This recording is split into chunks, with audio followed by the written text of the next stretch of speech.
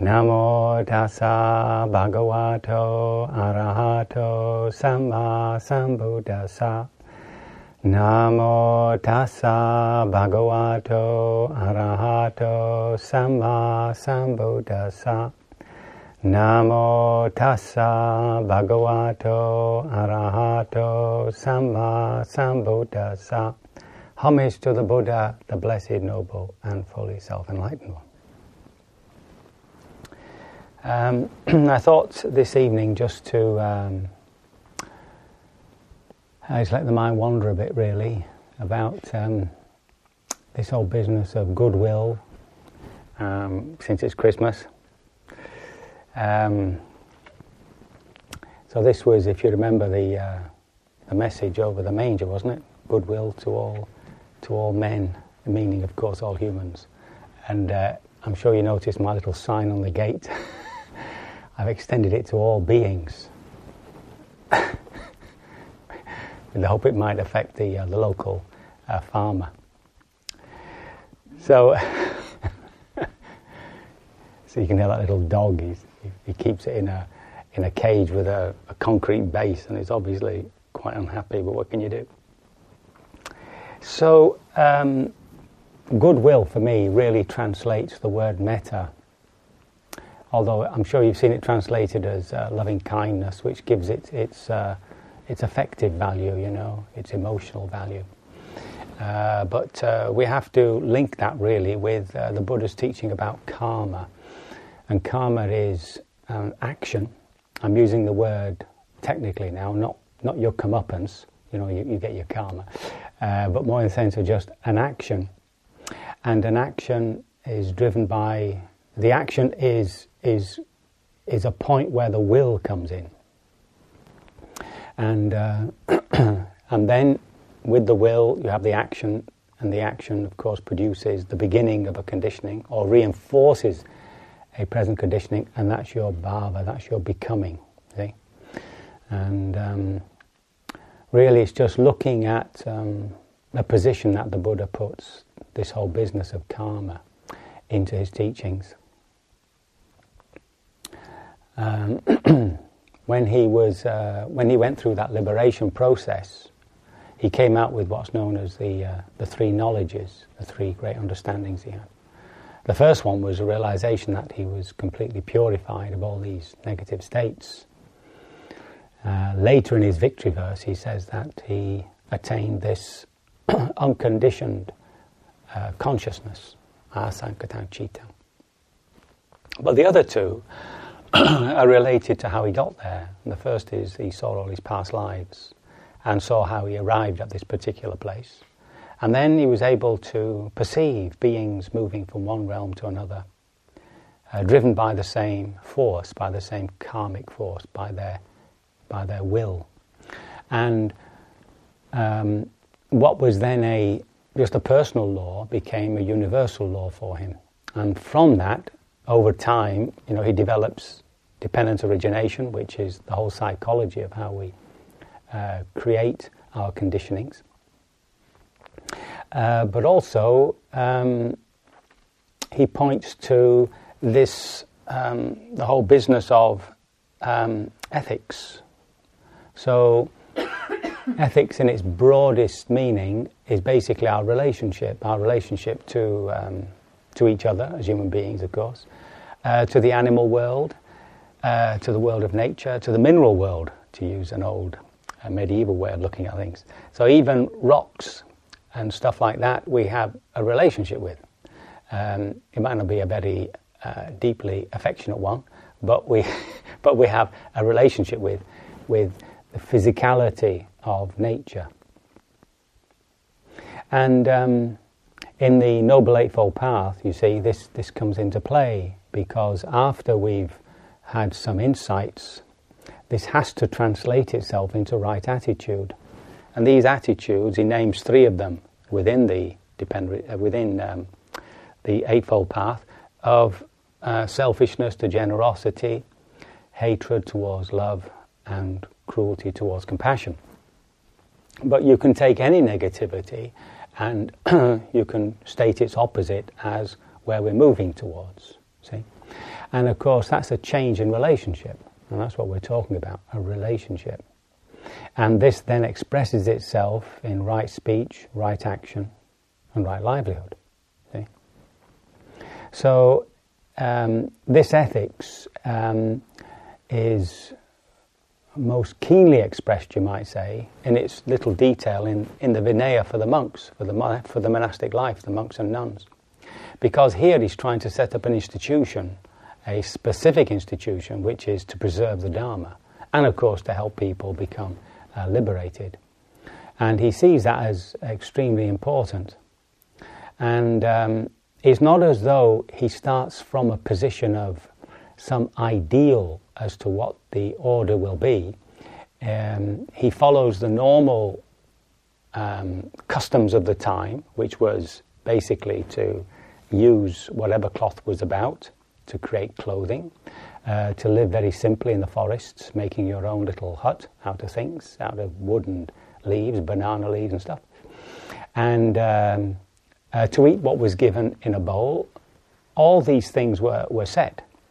And what it tells us is that here's the basis of a spiritual life. We need shelter. We need clothing against the elements. So we need food to keep the body healthy.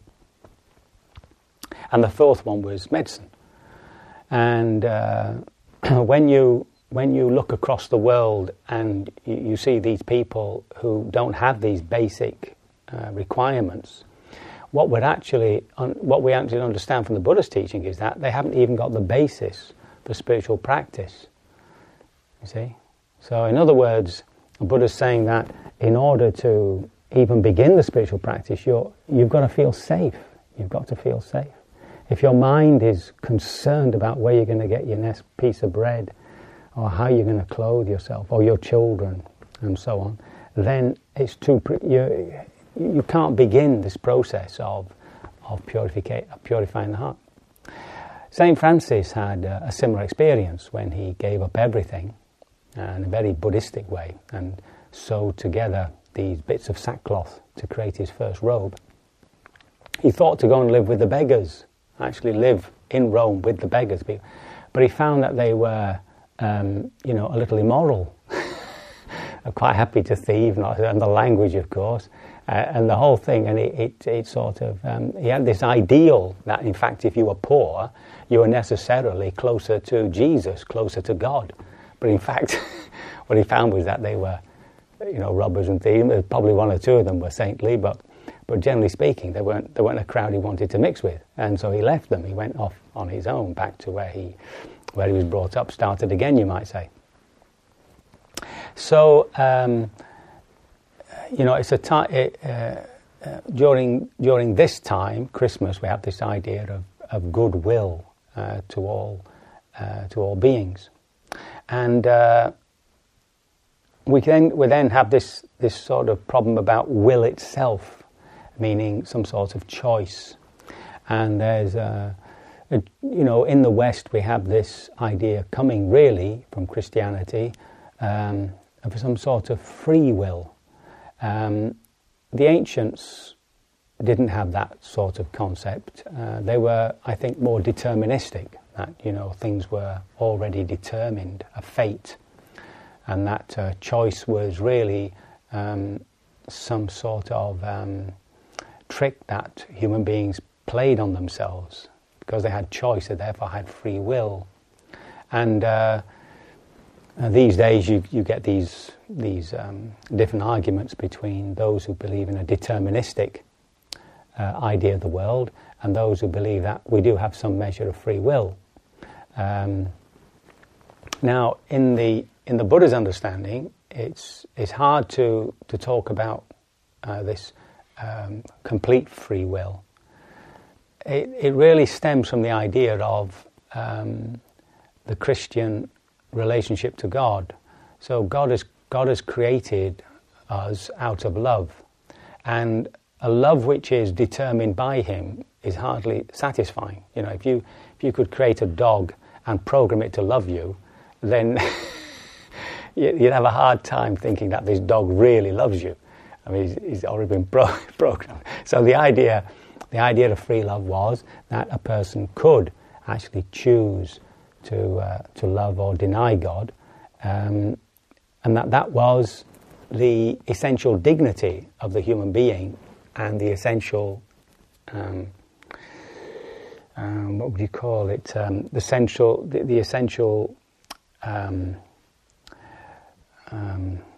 oneness of the human being, as opposed to God. You see, so he'd created something which was separate from him, and therefore the human being had to find this relationship.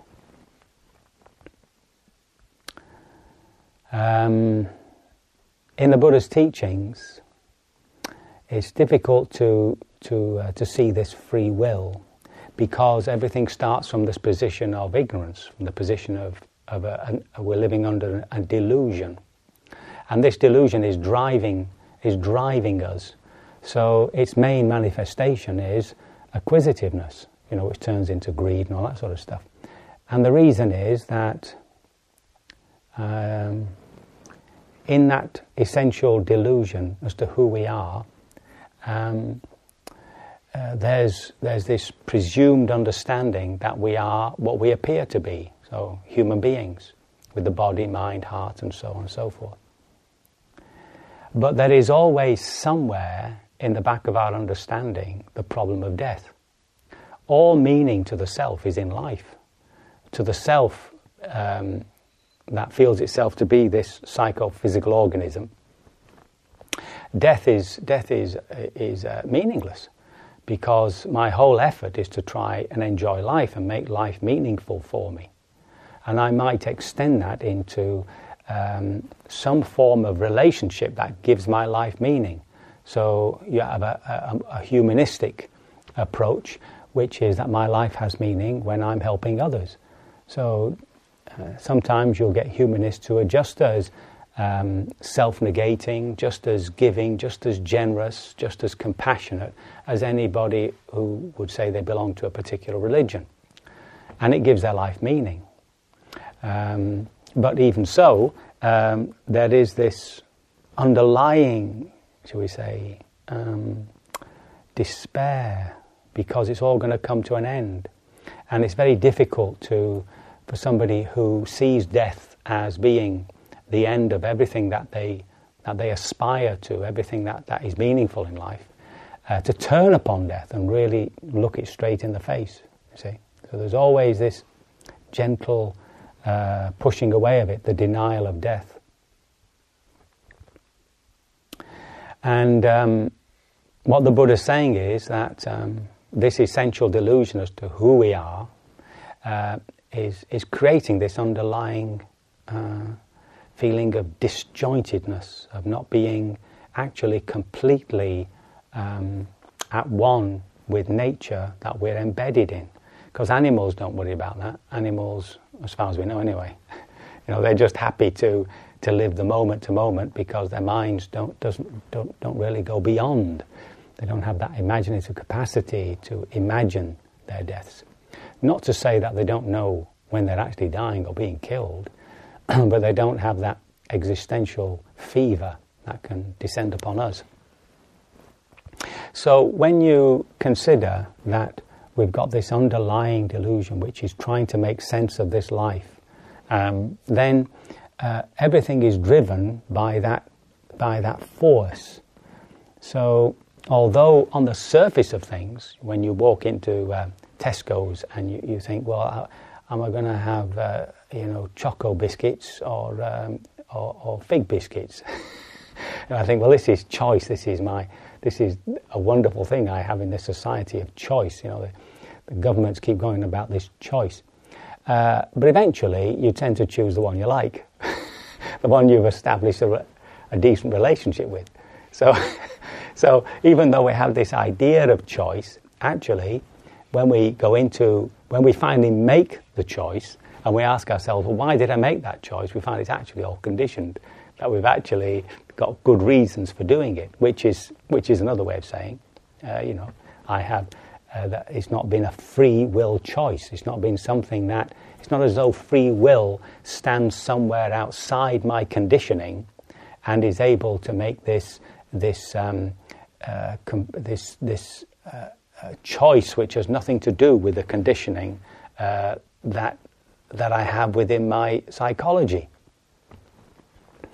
So when it comes to the path, and we're talking about the way to go, it's like going for a walk, isn't it? You set off for a walk and you already have your map, you know where you're going to go.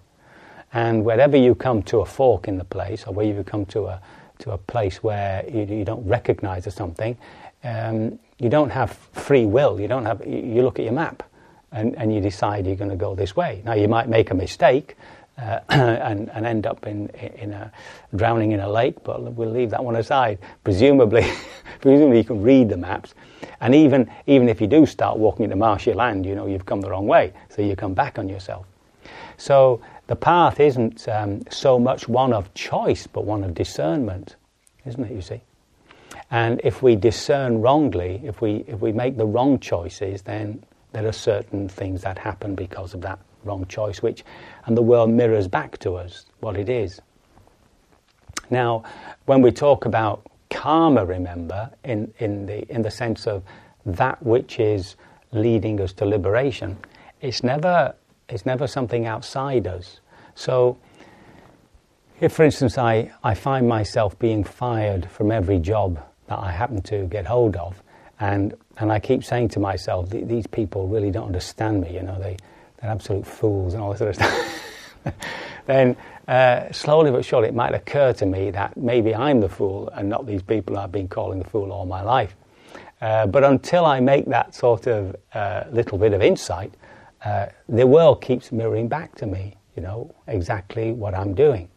So, but if I were to say that losing my job is my karma, then I'd be slightly off center, you see, because my real karma is the conditioning I have inside me, the conditioning which is creating this personality, these relationships, which continually find me dumped. If on the other hand, you know, take the opposite, if on the other hand I find myself constantly, you know, in situations which are creating happiness around me and joyfulness around me, then again, that's mirroring back to me my relationship to the world. See? So when anything happens to us, you see, there is that business going on. That doesn't mean to say that other people's karma isn't affecting us. I mean, you know, the old adage that, you know, just because you're paranoid doesn't mean they're not after you. In other words, things happen to us, but it might not be specifically our fault. Somebody else is also dumping their stuff on us. And to sometimes distinguish that is very difficult. In fact, the closer the relationship is, the more difficult it is to discern that. So when it comes to this goodwill to all beings, we're really always looking at our relationships. That's what it actually means. Just what is our relationship?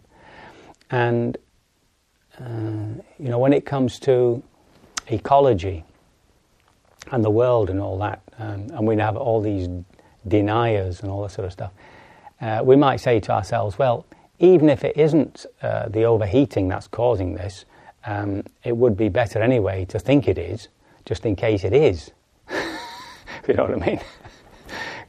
If it isn't, fine, then the world is just changing in its usual patterns. But if it happens to be this business of overheating, then maybe I ought to do something about it. So there was, you see, a meditator here who I asked about ecology and whatnot. Somehow it came up in the conversations that they took 2 baths a day, and I said, well, isn't that a bit ecologically sort of vandalistic, you know? And their reply was, well, nobody else is doing anything.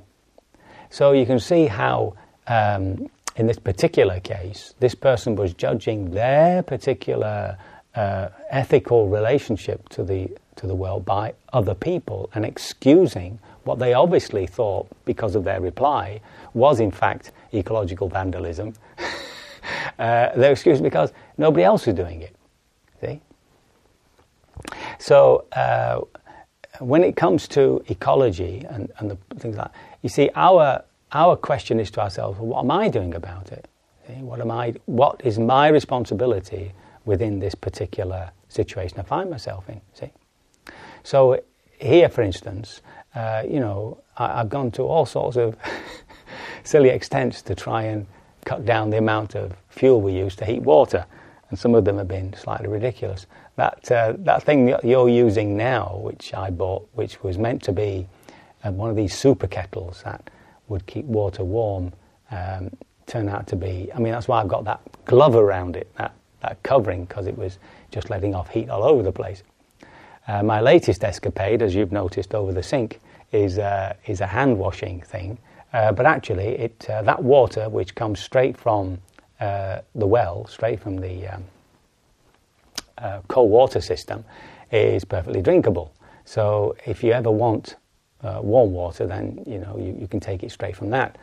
And this allowed me to cut down the heat in the tank itself, which I hope you've all forgiven me for. So that is basically just hand hot. See, it's not even that, is it? It's lukewarm. And then, which is all you need. You only need lukewarm water. So, I go back to my experience, in the East, where only the rich can have a hot shower. You don't have hot showers. Most people still shower at wells, and it's always cold. Always, Mind you, of course, you're in the tropics, but even so. So one thing that we can look at is just what is our relationship to the material world? How much heat do we need? What sort of clothes are we wearing so that we don't have to have the central heating on it, so high? The food we eat. So you go back to your basics, you see, the food, the shelter, the clothing. These days with clothes being so cheap, people have quite large wardrobes, I'm now sort of getting to that age group where I can be like the Monty Python sketch where he says, well, in my day, we ate leather for breakfast, things like that. But this whole explosion of material goods means that people don't have a sense of kindness towards things. They don't treasure anything because, well, if you break a cup, you go and buy another one, But there was a time when you broke a cup, you got a crack around the back of your head because that costs money. So it's a case of re-establishing really the preciousness of things. And in the Japanese tea ceremony, which I know very little, the part of the conversation is to appreciate the actual vessels that you're using, which may be cracked and very old. And there was a lovely tale told by Suzuki, who wrote Zen Mind, Beginner's Mind, where when the monks go off and take water with them, they always reserve a bit to bring back, to pour back into the river that flows past the monastery. And it's that sort of relationship that I think we have to re-establish. I have a niece who works around ecology for schools. She sets up little projects for schools, a charity of such. And, when I was asking about that, her reply to me about people and ecology was, people don't care. People don't care. And, and it's a sadness. And we watched a film that was done by a French ecologist. And there was this very, very moving scene where, I think it's in Uganda, where the hippos on this lake were being slaughtered by poachers. And all the fish in the lake lived off the hippopotamus poo. That's what they did. They lived... That's how the fish lived in the lake.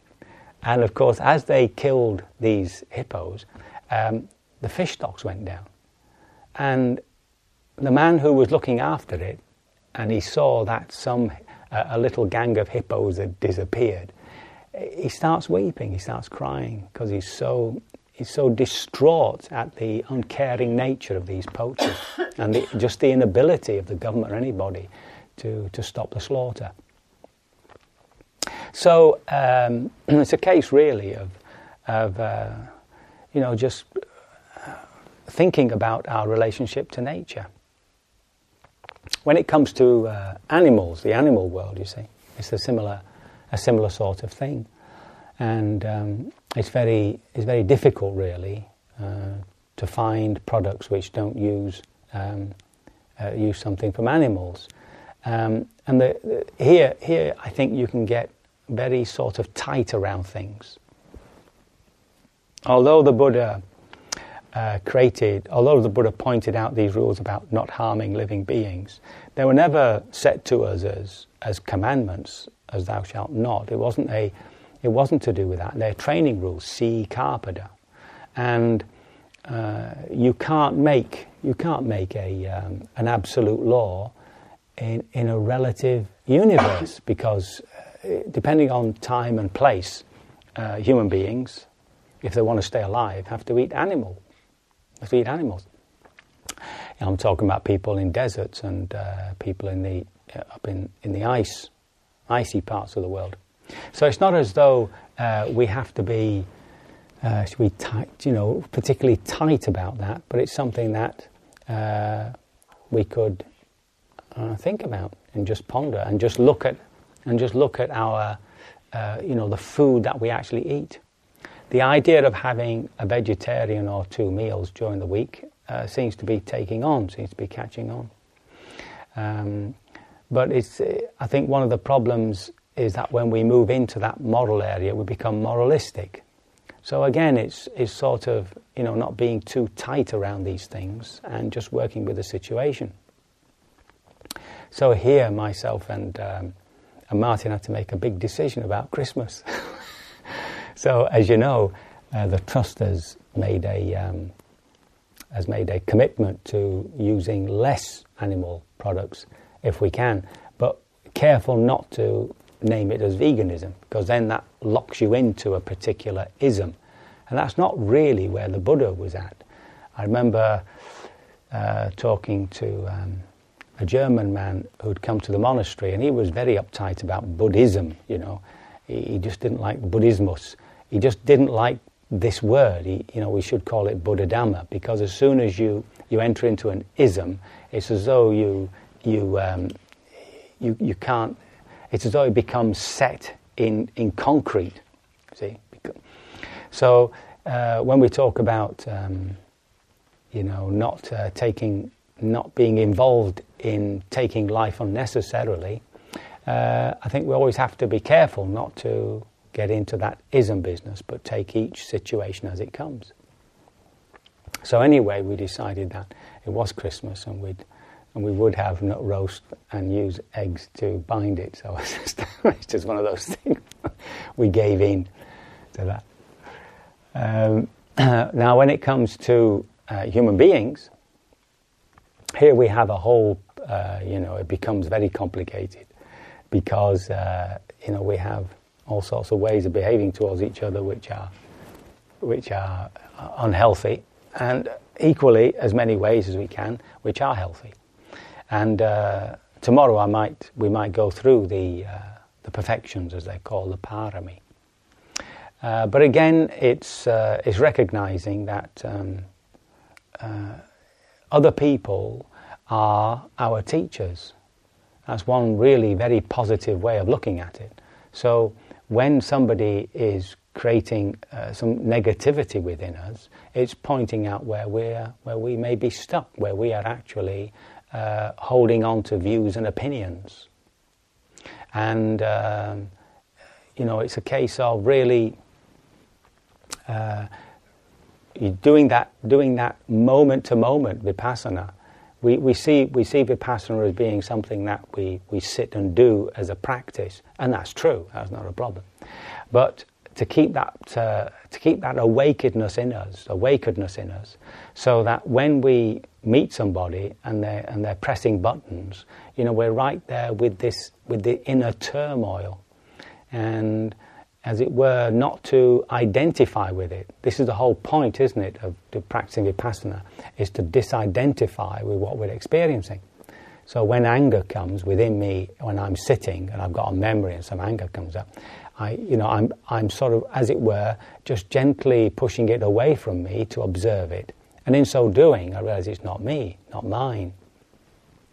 But then in day life, we tend to forget that. And as soon as anger comes up, well, I'm going to be angry, to hell with it. But the whole idea, isn't it, is to remain with this sharp awakenedness, so that as soon as I feel the first stirrings of irritation, I'm right there with it, you see. Now, I can override that. See, this is the point. I can override that with goodwill. And the measure of goodwill could be just a certain openness to the person, just to actually listen to what they're saying without this immediate reaction. And if I'm going to identify with something, they'll let me identify with goodwill. So now here we come to this whole business about the self. The Buddha, in his teachings, it's not about getting rid of the self. It's about creating, first of all, a self which is beautiful, a self which feels dignified, self-worthy, that has a lot of self-esteem, you see. And it's only when we feel that certainty within us that we can begin to go deeper and drop the idea of what a self might be.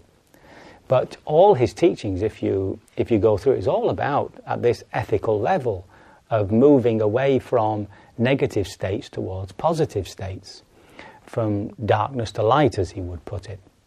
There's some beings moving the other way, he says, but hopefully we're moving the right way, we're moving from darkness to light.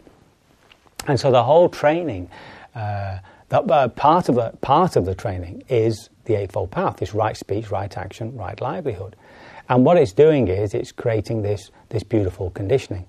And when I associate with that, when I say, well, I am generous, you see, then it's creating within me this sense of self-esteem. When I've forgiven somebody and I feel the relief that comes with that, I'm purifying my heart.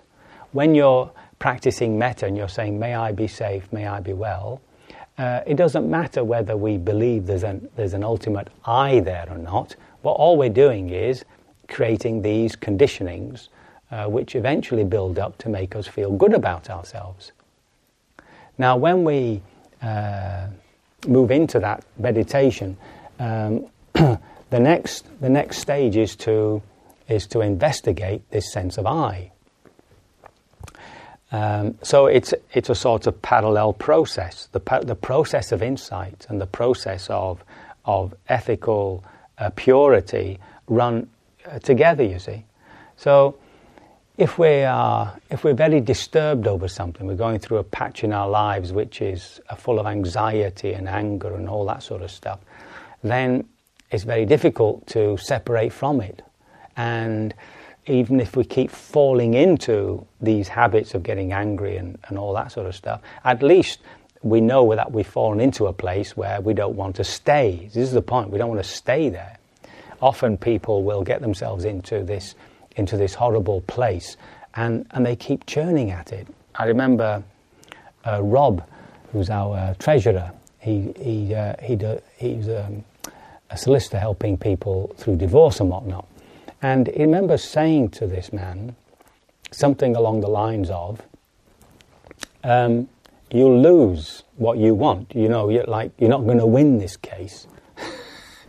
and you're going to spend a lot of money, right? So his whole argument was, let it be, come to an agreement and let it go. But he was too caught up in this bitterness and hatred, and he was going to go for it, even though it was actually completely illogical. And that's what we tend to do. We get ourselves into these these whirlpools of thought, you see, and it's impossible to step out of it for a lot of people. They're just caught up in it. There was another case just recently on the radio there of a man who had been tortured by the Japanese on that River Kwai business really, really badly. And his heart was just filled with hatred and just anger. It was there, undealt with within his heart. And his first marriage eventually broke up. And then later on in his perhaps late middle age, he's just on a train and he meets somebody and begins to talk to her. And this stuff begins to just flow outward. And he gets in touch with all this goo, all this horrible stuff inside him. And for some reason, I can't remember the details, he sees this article where this Japanese man, who was his torturer, has written an article in which he's asking for forgiveness and whatnot. So he determines to go and meet him in Japan and give him the old what for. But as soon as the man walks in, he immediately, this Japanese man, he just goes down on his knees and begs him to forgive him. And it's like he can't do anything. Like the forgiveness just pours out of his heart, and they become good friends. So in his case, he was very lucky that the fellow who now regrets bitterly the way he made these other human beings suffer, actually had the opportunity to tell this victim how he felt about it now. If not, this man may very well have been still twisting in the little hell of his own making, just unable to forgive. So when what our practice is teaching us, that all this negativity is not me, in the sense that I don't have to do that. I don't have to indulge it. I don't have to associate with it even. I can see it as just another mental state. And even if I'm caught out by it every so often, and I find myself, murdering people and stuff like that, even so, I can then remind myself after the act, you lost yourself there. There was a loss of myself into that. And if I can bring myself out of that and re-establish this good self, you see, then at least I'm not justifying the act. A lot of people might justify anger, righteous anger and all that sort of stuff. But in Buddhist terms, it's very difficult to justify anger. You can sublimate it, you can turn your anger into doing something, but anger itself, the feeling of anger, the hatred that's involved in it, as soon as you put that out, it's a negativity, it's a negative force, and it'll have its effect in one way or the other. Even if you get your own way, you'll have got your own way, which may be perfectly just, at the expense of friendship. See, the person might do it just out of because you've hammered them, because they're so afraid of you. But that's hardly a good reason for them to do it. So what we're trying to do at the level of self, at the level of me feeling I am this, I am that, is moving myself towards this better place. And when I get there, I find myself being more contented, less caught up in these mental states and so on and so forth. And this allows my meditation to go deeper, because these are, in our meditation, what we call the hindrances. They're actually stopping us from going deeper and seeing where the initial problem lies, you see. So this goodwill that we are generally spreading around all over the place at Christmas is something that we also need. It's not only an outward flow, it's an inward flow towards ourselves. And one of the purposes of practicing metta bhavana is to get that feeling of self-worth about ourselves. So even during this time, it depends how you wish to spend tomorrow, but you might spend some time just reflecting, and just try to guide your thoughts towards those areas where we find ourselves stuck, or where we find where we find certain irritations, etc., certain fears, anxieties, and just see them that actually they're telling us something about ourselves, the situation out there, the person out there.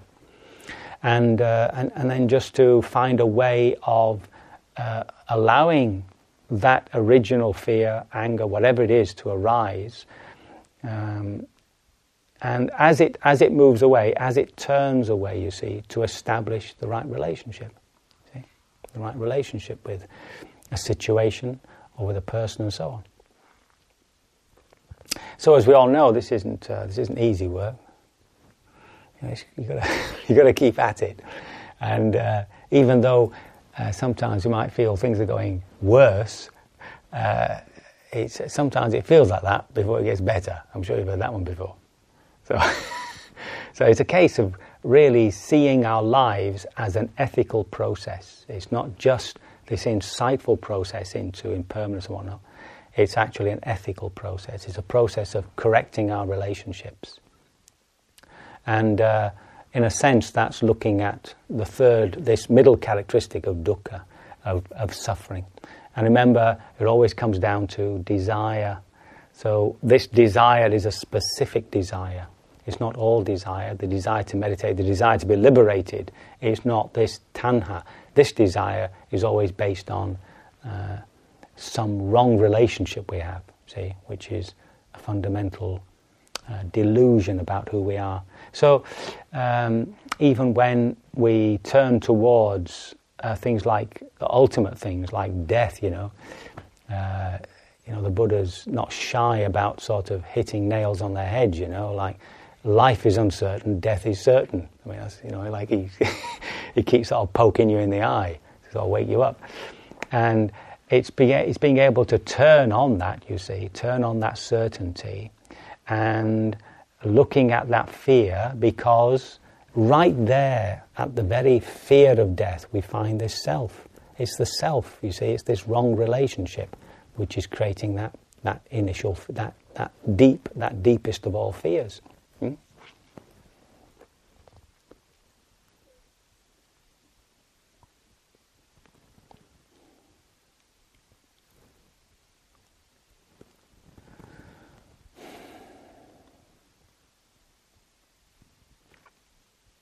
So, just trying really to make that path quite clear to ourselves, that on the one side there's the process of insight, the process of seeing things as they really are, as the Buddha said. And on the other side, it's how it manifests in our daily actions, speech, actions, and livelihood. And the one has to mirror the other. And the way to liberation can come through any of those points on the Eightfold Path, especially those points about right speech, right action, but especially that right livelihood. Because in our actions, we come across where the self is creating barriers, where the self is not able to extend itself in a fluid way into a situation.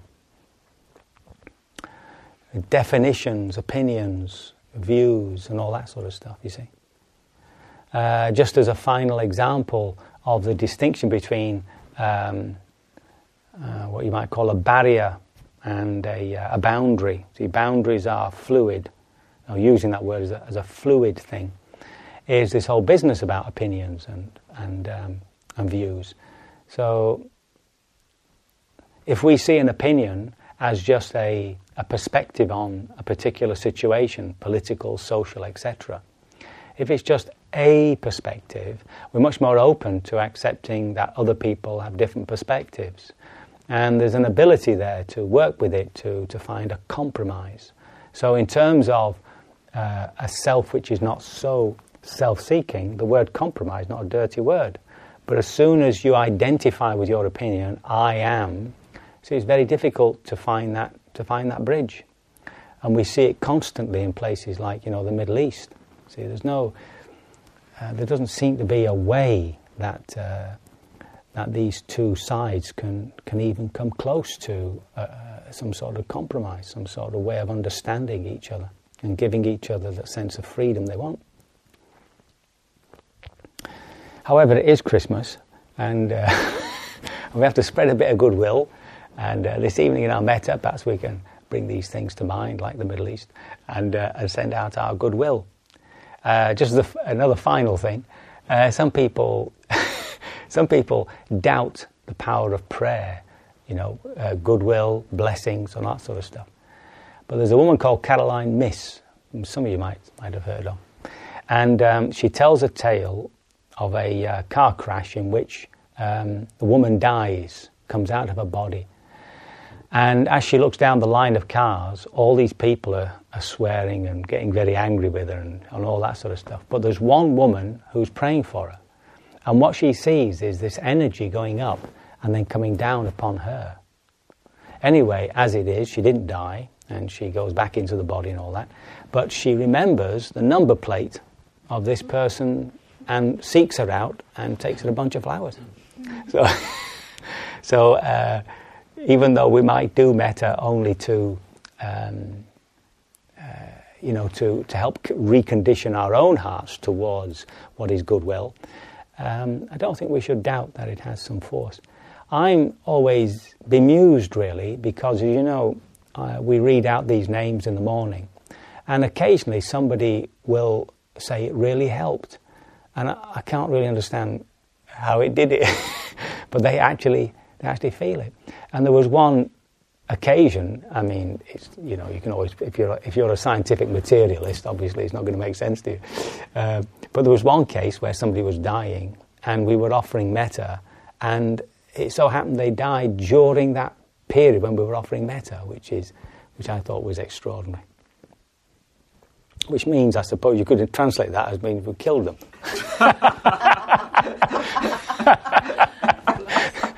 But I think of it more positively as helping them move on. So anyway, I can only hope my words have been of some assistance. May you be fully liberated by observing the twin parts of the path of insight and ethical relationships sooner rather than later. Sadhu, sadhu, sadhu. Thank you for listening. To learn how you can support the teachers and Dharma Seed, please visit dharmaseed.org/donate.